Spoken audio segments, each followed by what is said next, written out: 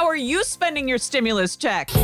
For most of us, it's going into savings. I'm Jennifer Brown. Here's what's trending. A new poll finds 40% of Americans are going to deposit that money into the bank and not spend it. Close to 15% say they'll pay their rent or mortgage. A quarter say it'll go to groceries and household needs because, the kids are never not hungry.